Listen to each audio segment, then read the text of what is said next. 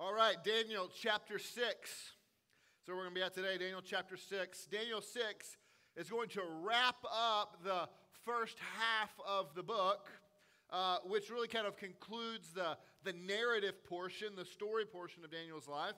And this final story is one that most all of us know. It's one we were taught in Sunday school as a kid. It's the one we think most about, probably when we think of the book of Daniel. It's the story of Daniel and the lion's den. It's a story of great courage, of God's great rescue, but it serves for us, I think, a greater purpose, a purpose that we might often miss. I think it serves to tell us what a life lived in Babylon should really look like.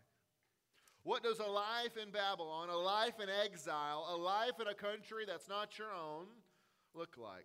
Daniel has lived the majority of his life exiled in this foreign country, forced to live and serve a land in a country not his own, just as we have lived the majority of our lives living and serving and working for a land and a country that is not our own. See, we live as exiles in our own present-day Babylon, where we are citizens of a greater kingdom, citizens of a kingdom that is to come, but yet we are aliens and residents here currently in the world. And so we are longing. We are longing like Daniel to go home, but yet we've got to live and serve and work here. The prophet Jeremiah, at the same time, Daniel's in exile. When he's prophesying about it, Daniel tells all the people of Israel that God gives them this command, that they are to go and work for that great city. Go and serve that great city. Work on its behalf. And we have that same calling here. But what does living and serving really look like? What does it really mean and look like to live and work and serve and flourish and be faithful in Babylon? Well, the story of Daniel and the lion's den gives us keen insight into just that. So let's take a moment and read this story together. Daniel chapter 6, starting in verse 1. Daniel writes under the inspiration of the Holy Spirit, and he pens the very words of God, and he says, "It pleased Darius to set over the kingdom 120 satraps to be throughout the whole kingdom, and over them 3 high officials, of whom Daniel was one, to whom these satraps should give an account, so that the king might suffer no loss. Then this Daniel became distinguished above all the other high officials and satraps, because an excellent spirit was in him. And the king planned to set him over the whole kingdom. Well, then the high officials and the satraps sought to find a ground for complaint against Daniel with regard to the kingdom. But they could find no ground for complaint or any fault, because he was faithful, and no error or fault was found in him. Then these men said, 'We shall not find any ground for complaint against this Daniel unless we find it in connection with the law of his God.' Then these high officials and satraps came by agreement to the king and said to him, 'O King Darius, live forever. All the high officials of the kingdom, the prefects and the satraps, the counselors and the governors, are agreed that the king should establish an ordinance and enforce an injunction that whoever makes petition to any god or man for 30 days, except to you, O king, shall be cast into the den of lions. Now, O king, establish the injunction and sign the document so that it cannot be changed, according to the law of the Medes and Persians, which cannot be revoked.' Therefore, King Darius signed the document and injunction. When Daniel knew that the document had been signed, he went to his house, where he had windows in his upper chamber open toward Jerusalem. He got down on his knees 3 times a day and prayed and gave thanks before his God, as he had done previously. Then these men came by agreement and found Daniel making petition and plea before his God. Then they came near and said before the king concerning the injunction, 'O king, did you not sign an injunction that anyone who makes petition to any god or man without 30 days, except for you, O king, shall be cast into the den of lions?' The king answered and said, 'The thing stands fast according to the law of the Medes and Persians, which cannot be revoked.'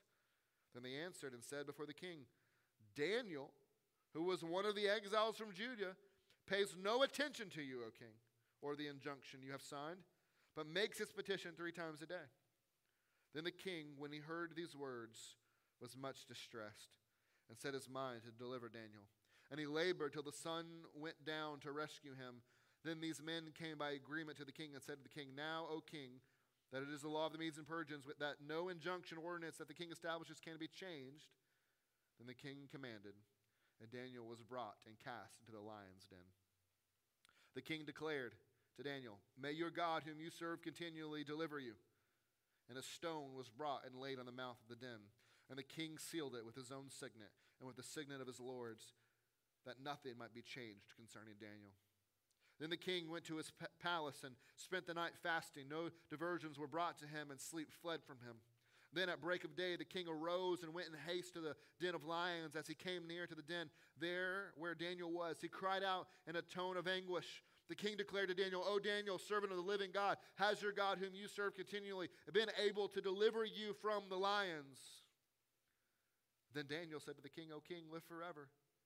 My God sent his angel to shut the lions' mouths, and they have not harmed me, because I was found blameless before him. And also before you, O king, I have done no harm. Then the king was exceedingly glad, and so commanded Daniel be taken out of the den. So Daniel was taken up out of the den, and no kind of harm was found on him, because he had trusted in his God. And the king commanded, and those men who had maliciously accused Daniel were brought and cast into the den of lions, they, their children, and their wives. And before they reached the bottom of the den, the lions overpowered them and broke all of their bones in pieces.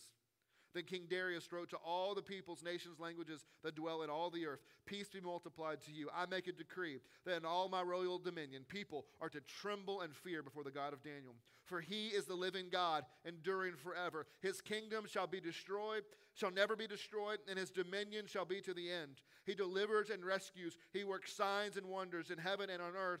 He who has saved Daniel from the power of the lions. So this Daniel prospered during the reign of Darius and the reign of Cyrus the Persian. This is the word of the Lord.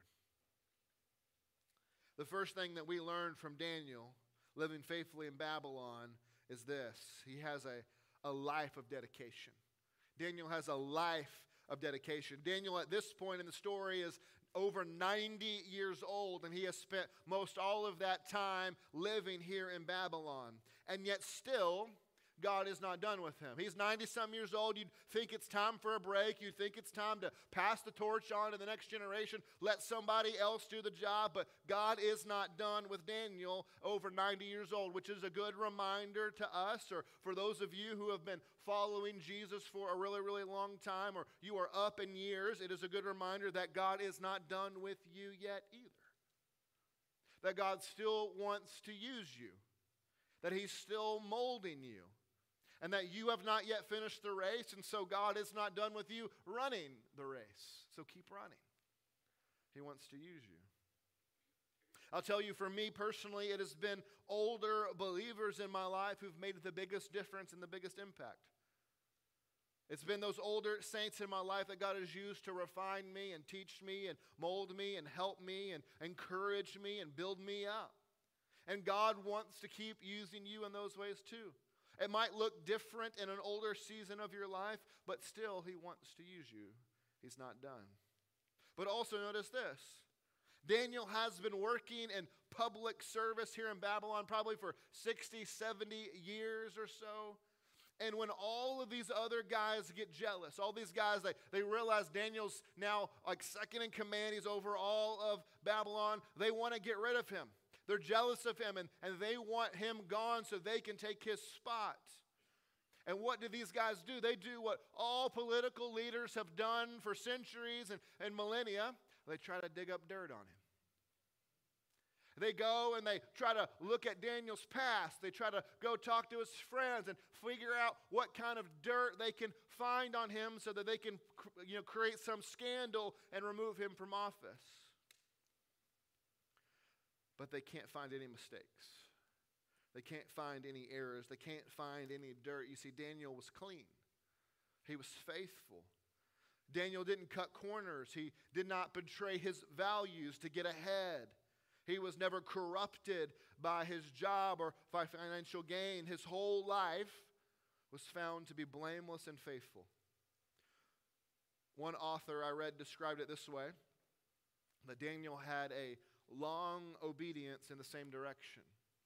He had a long obedience in the same direction.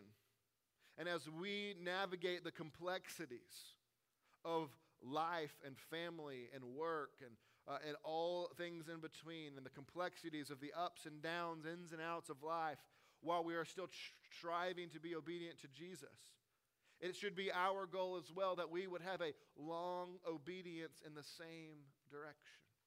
A long obedience in the same direction toward Jesus. A life that is consistently headed toward Jesus, working to serve Jesus. A life that at the very end, when you look back on your life, you see, all along, I was headed toward Jesus.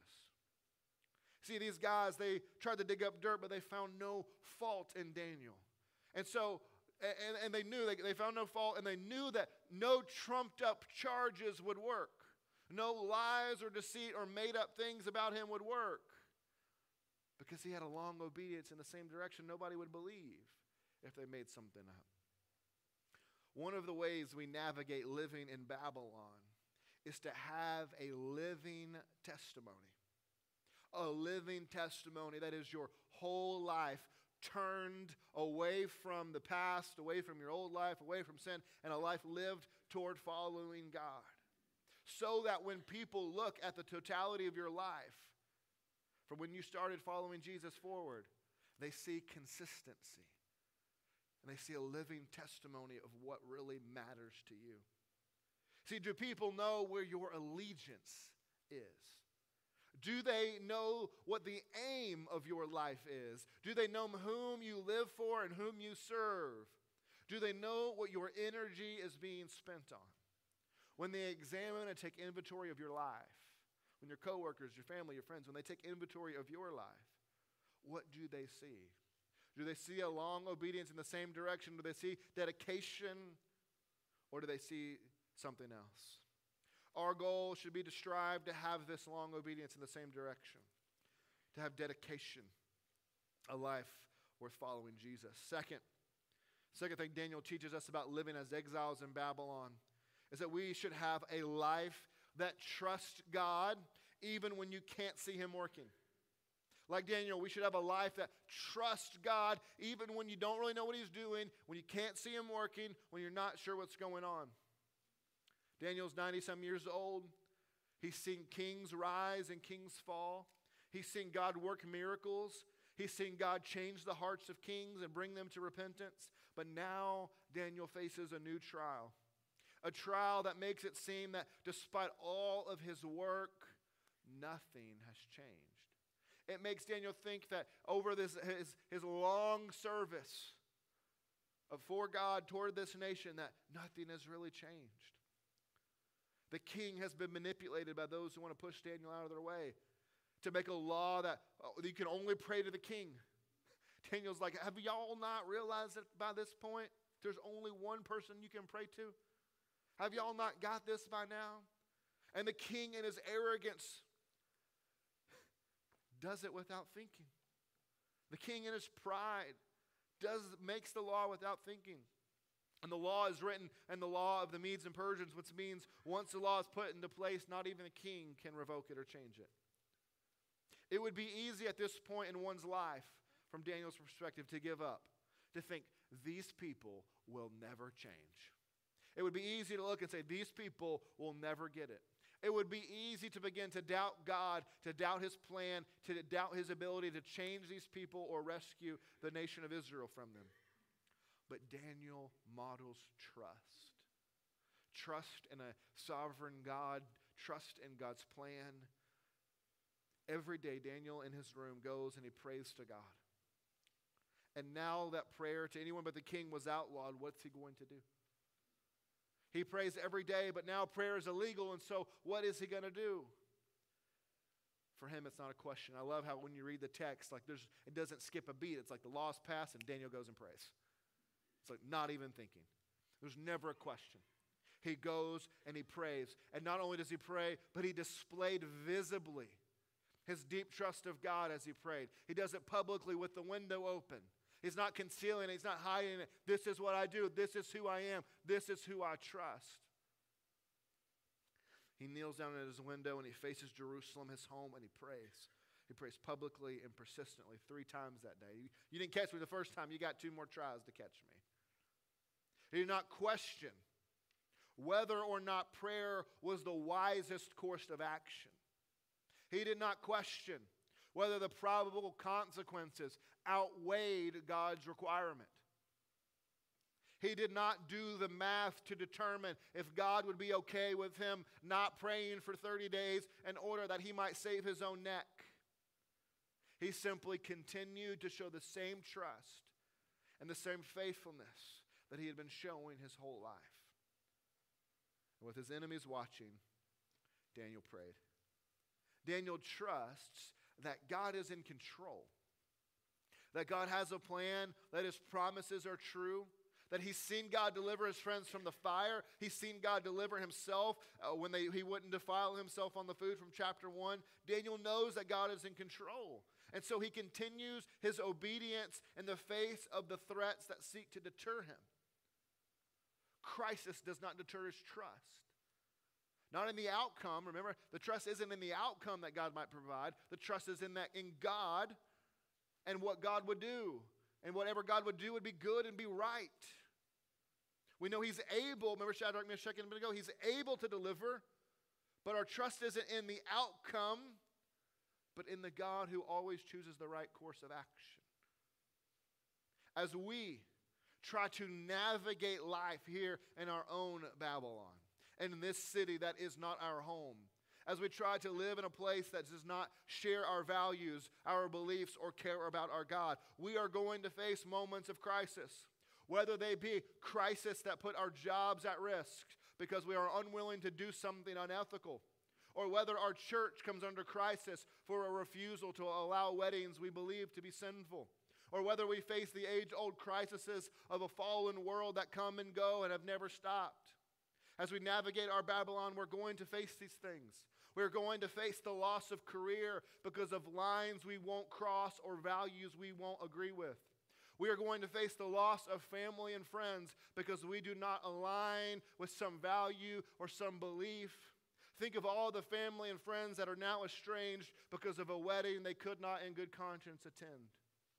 And even the loss of life that we must navigate in this dreadful place that people die.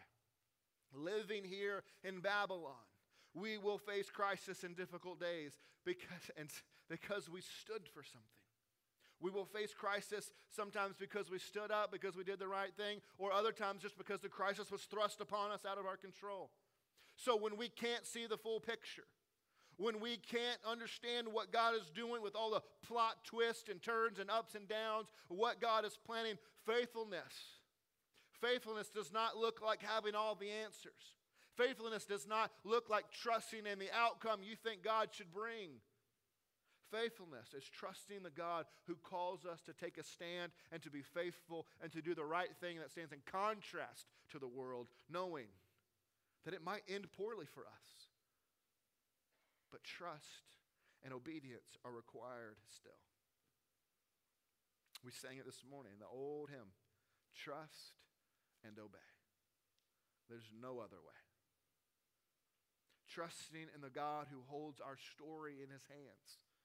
The great author who created us and who is writing our stories, who knows the ends and knows that it always ends in happily ever after eventually. And so as we navigate life in Babylon, we can't do it. We can't navigate life in Babylon unless we trust, not in outcomes, but in the God who is working all things according to the counsel of his will. That he's in control and he's good. We need a life dedicated to God, and we need a life that trusts God. Third, we need a life that has courage even when it costs you everything. To navigate Babylon, we need a life that has courage even when it costs you everything. Daniel knows this new law has passed. He knows what's going on. He knows the people that are plotting against him. He knows that continued faithfulness to God, continuing to pray, as he always has, will now cost him much more than ridicule. It'll cost him more than mockery. It'll cost him more than insult. It will cost him his life. It will result in him being thrown into the den of lions to be ripped apart. And yet, he responds with obedience in the face of danger, knowing the consequences. Devotion to God for Daniel trumped personal safety.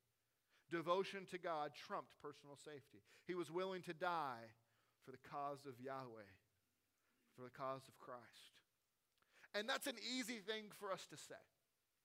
It is a much harder thing to do. I remember a few years ago, I was invited to go on a mission trip to a country in Africa. I don't remember which country it was, but I was invited to go. And I was all excited. I hadn't been out of the country, and I was excited to go out of the country and be a part of what God was doing in this country through missions and get to experience that and be a part of that. But as we continued to talk about the trip, I learned I was going to need like 15 different shots because of all the deadly diseases you could catch while you were there. And it kind of scared me a little bit, not because I don't like shots, but I can handle the shots. But the diseases scared me a little bit. But well, you know what? I got the shots, so that'll be okay. I'll get the shots and I'll be fine. And then I remember hearing that I don't remember how the ranking worked exactly, but they rank these countries as far as like threat level or danger level.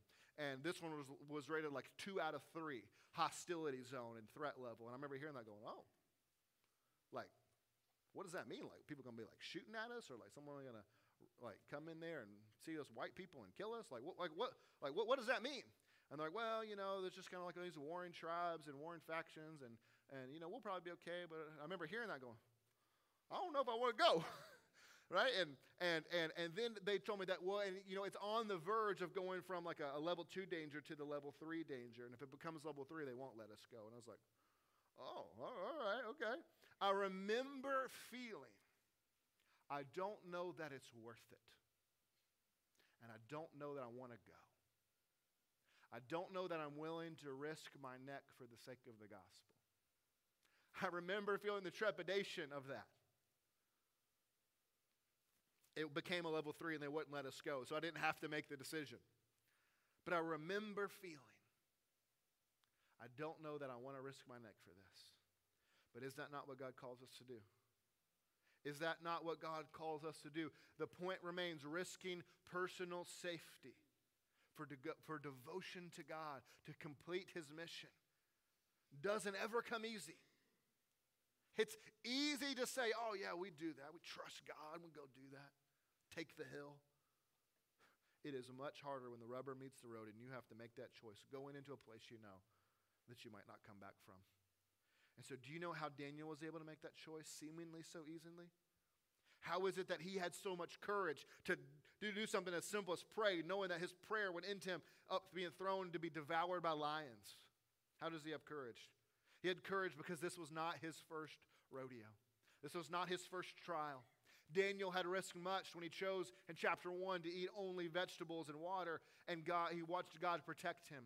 Daniel knew his friends did not bow to the idol, and God saved them from the fire.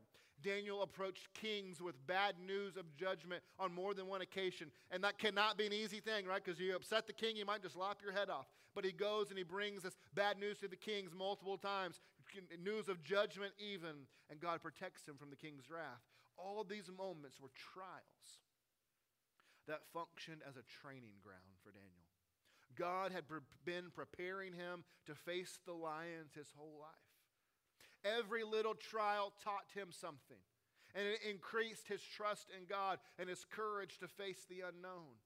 If we cannot have courage when the small trials come, if we do not have courage when the small choices of obedience come in our life, if we cannot face those small consequences with courage and obedience, then we will not be able to face the big ones either.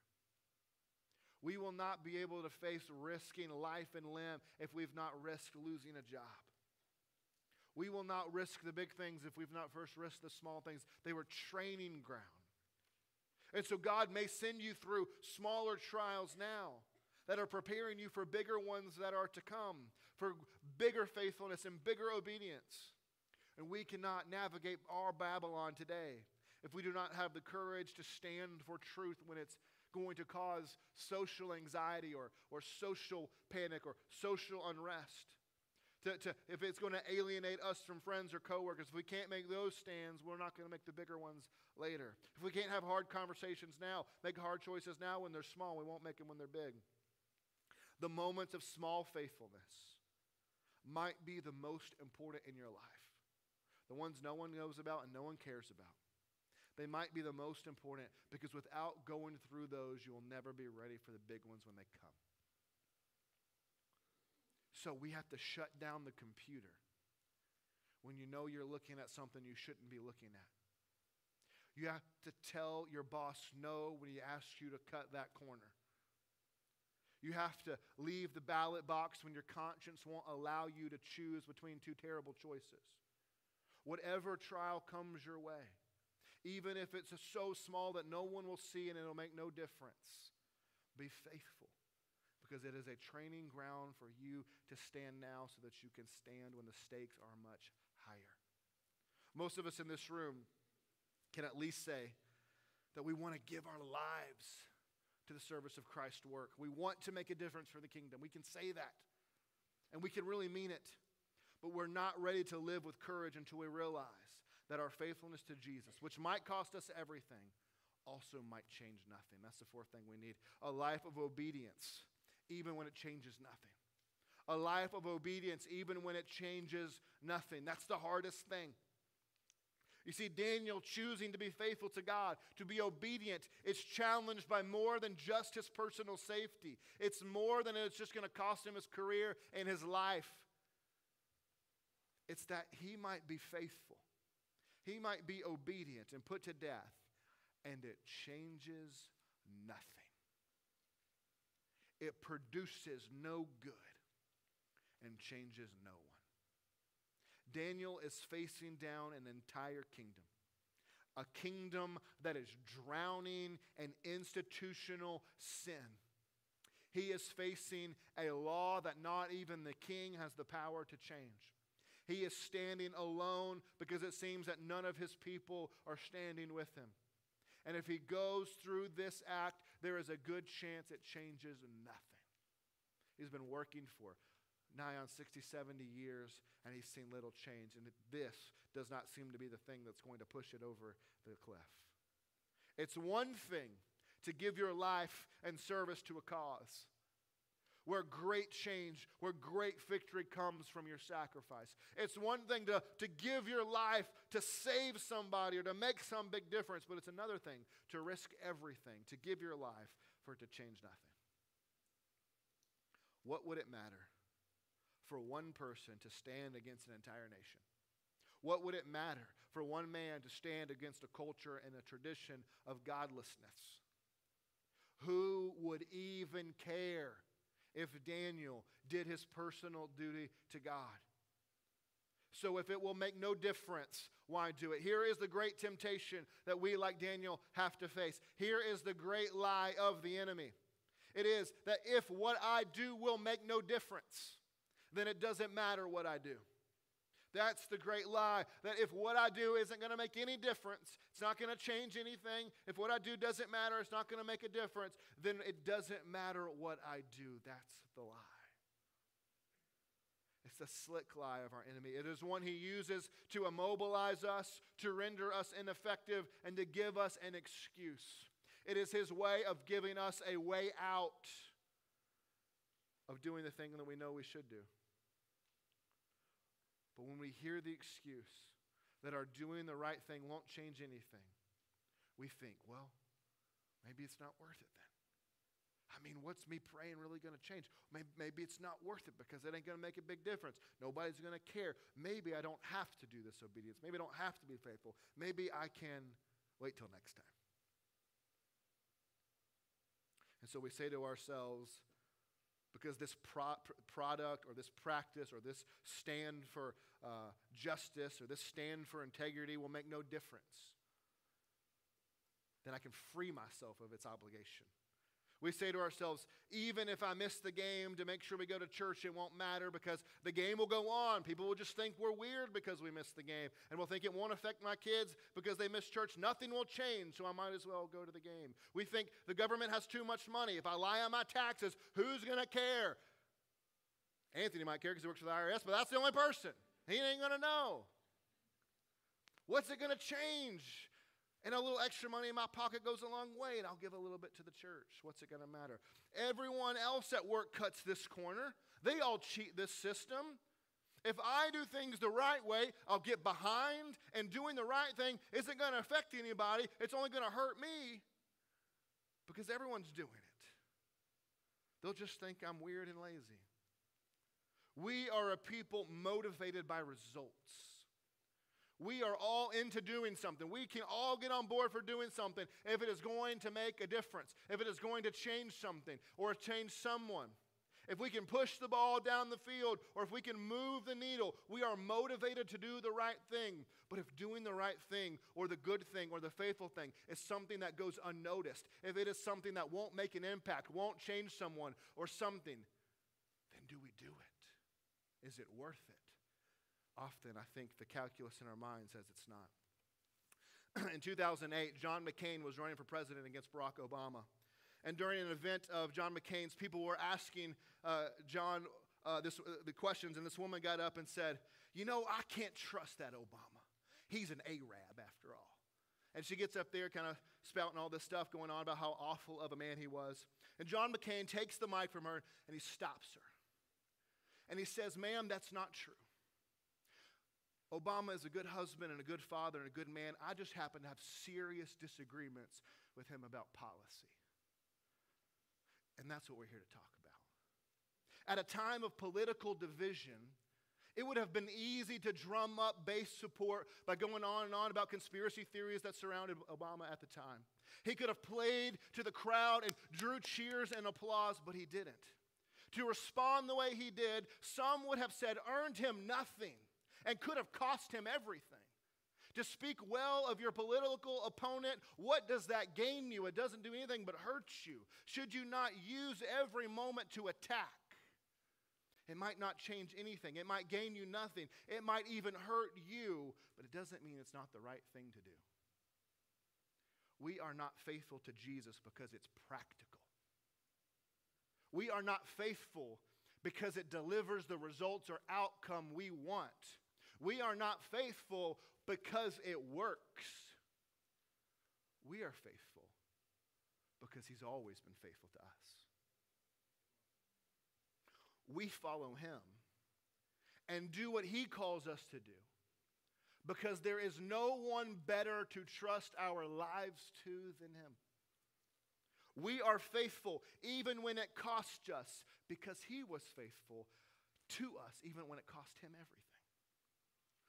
We are faithful when it costs us. And don't be under the illusion that it doesn't. Faithfulness does cost you something. And so we've got to be faithful even when it costs us because he was faithful and it cost him everything. Followers of Jesus do the right thing even if it changes nothing because we refuse to be changed by the world. We refuse to conform to the world and to get on their calculus. We refuse to be motivated by what motivates the world. We are faithful because our faithful King calls us to be faithful. Daniel knows this. He knows that faithfully following the Lord remains even when the system or the sin or the institution is unchanged by our actions. Even when sins or problems are so large that our efforts to oppose them seem meaningless, still God asks for our faithfulness. On this side, on the front side of the obedience, it may not often look like it will change anything. You might look at it and think, this is meaningless. It won't do any good. It won't matter. But we must remember this final point. If we are to be faithful in Babylon, we must have a life of hope because God is in control. Daniel had a choice to make. Be faithful, continue to pray, trust God with whatever he's going to choose the outcome to be. And when Daniel made that choice, he got on his knees and he prayed facing Jerusalem. He faced his home, the city of God, the place of the temple that he knew was in ruins, that was destroyed. And he prayed. And through the eyes of faith, he did not see ruin and danger and tragedy. Instead, he saw sure victory, knowing that the promises of God would come to pass. That this momentary suffering of his would be just that, momentary and temporary. Because he knew his God would in the end win and restore all that he and his people had lost and save the whole world through his people. And so when we face crisis, when we face difficult days, when we face hard decisions, when we have to sacrifice, when it costs us something, when we go through hard times, we have to remember that we serve the God who brings beauty from ashes, the God who brings life from death, the God who always works all things according to his will and for good for those who love him. Daniel put his hope in God, and God rescued him. Right, that's the end of the story. Like God, he puts his hope in God. Daniel's thrown into the den of lions. But what does God do? He shuts the mouths of the lions. He shuts the mouths of the lions. But not only did God deliver Daniel from the lion's den, God delivered Daniel's people from their exile. The very last verse of this chapter is one we probably often miss, but it's so important. Verse 28. So this Daniel prospered during the reign of Darius and the reign of Cyrus the Persian. Who is Cyrus the Persian? Cyrus the Persian is the one who set Israel free to return home, whence they could go and rebuild Jerusalem. And because they went home, that meant that a few hundred years later, in a little town called Bethlehem, a little Israelite baby could be born. Because Cyrus let Daniel and his people go. And why is it that baby needed to be born in Bethlehem? He needed to be born because we have an enemy. We have our own lion, a greater lion. The Bible says that he roams the earth, seeking whom he can devour. And he wants to devour you and I. He wants to condemn us in our sin. He wants to laugh at God as his creation is cast into an eternal hell. That great lion wants to damn us forever. But God spared Daniel. And God sent Israel home. And this baby was born. And this baby grew up. And when he did, this baby, this Jesus, grew up. And he was thrown to his own lion's den in our place. But this time, the mouths of the lions were not shut. And this baby from Jerusalem, this Jesus, died. But as we said, we believe in a God who brings beauty from ashes, a God who brings life from death. And so 3 days later, the corpse of Jesus that sat there lifeless was then resurrected from the dead, heart beating, lungs filled, and he lives. And in that resurrection, do you know what he does? He shuts the mouth of the great lion forever. He silences him. So now he cannot devour you as he wants. So now the enemy might come and accuse you. He might scare you. He might make you feel guilty. But the Bible says in Colossians chapter 2 that Jesus took his weapons away. That means he's defanged him, declawed him, and neutered him. And so you belong to Christ. He can't touch you. He instead is a mangy alley cat who cannot hurt you anymore. He's been declawed. He's been defanged. So all of your sin, all of your mistakes, all of your failures, gone. He can't use them against you anymore. God has shut the mouth of that lion who wants to devour you. So no matter the lies he feeds you, we don't listen. No matter what he says to try to confuse you or condemn you, we don't listen. And because of this, it means we are free from the constraints of our present Babylon. Guys, it means that we do not have to give in to the priorities of this world. It means we do not have to give in to the values of this country. It means we do not have to conform to their political fights, their values, their hopes, their fears. It means we can be above it all. It means we can work hard to make this place better while we're here temporarily, like Daniel was called to do. But it means that we can live here knowing this place ain't our home. This place is just the Motel 6 that left its light on for a few nights for us to stay until we get onto the road to where we're actually going. And that means we can live. It means we can live a life that is dedicated to God with a long obedience in the same direction. It means that we can trust God even when we have no idea what He's doing, and it's confusing and it's hard and it doesn't make sense because our God is in control. It means that we can have courage even when our obedience and our faithfulness cost us something, even when it hurts, even when we have to sacrifice to be obedient. It means we can do it. And it means that we can be faithful knowing that we might not see the good come from our faithfulness immediately, but we know that God always uses our faithfulness for His good. And so He will use our faithfulness no matter what, because we have hope that God is in absolute control, and no king, no election, no nation, no crisis, no lion, no demon, nothing can thwart the plans of God, because the mouth of the lion has been shut forever in the resurrection of Jesus. Let's pray. Father, this morning we come to you. We come to you as the Lion of the tribe of Judah who has won the battle. The Lion who has defanged and declawed and neutered and destroyed the other lion that would seek to devour us. And we come to you this morning, Father, asking that you give us courage to be faithful. Give us bravery and strength to be faithful and obedient in the small tests. Because if we can't be faithful in the small tests, we will never be faithful in the big ones. Help us to be faithful and obedient when nobody is watching, and when nobody cares, and when nobody notices, so that we can pass the greater trials when everyone is watching, and when everyone notices, and when everyone cares, and when it matters a whole heck of a lot. Father, help us to be dedicated, to have a long obedience in the same direction toward Jesus.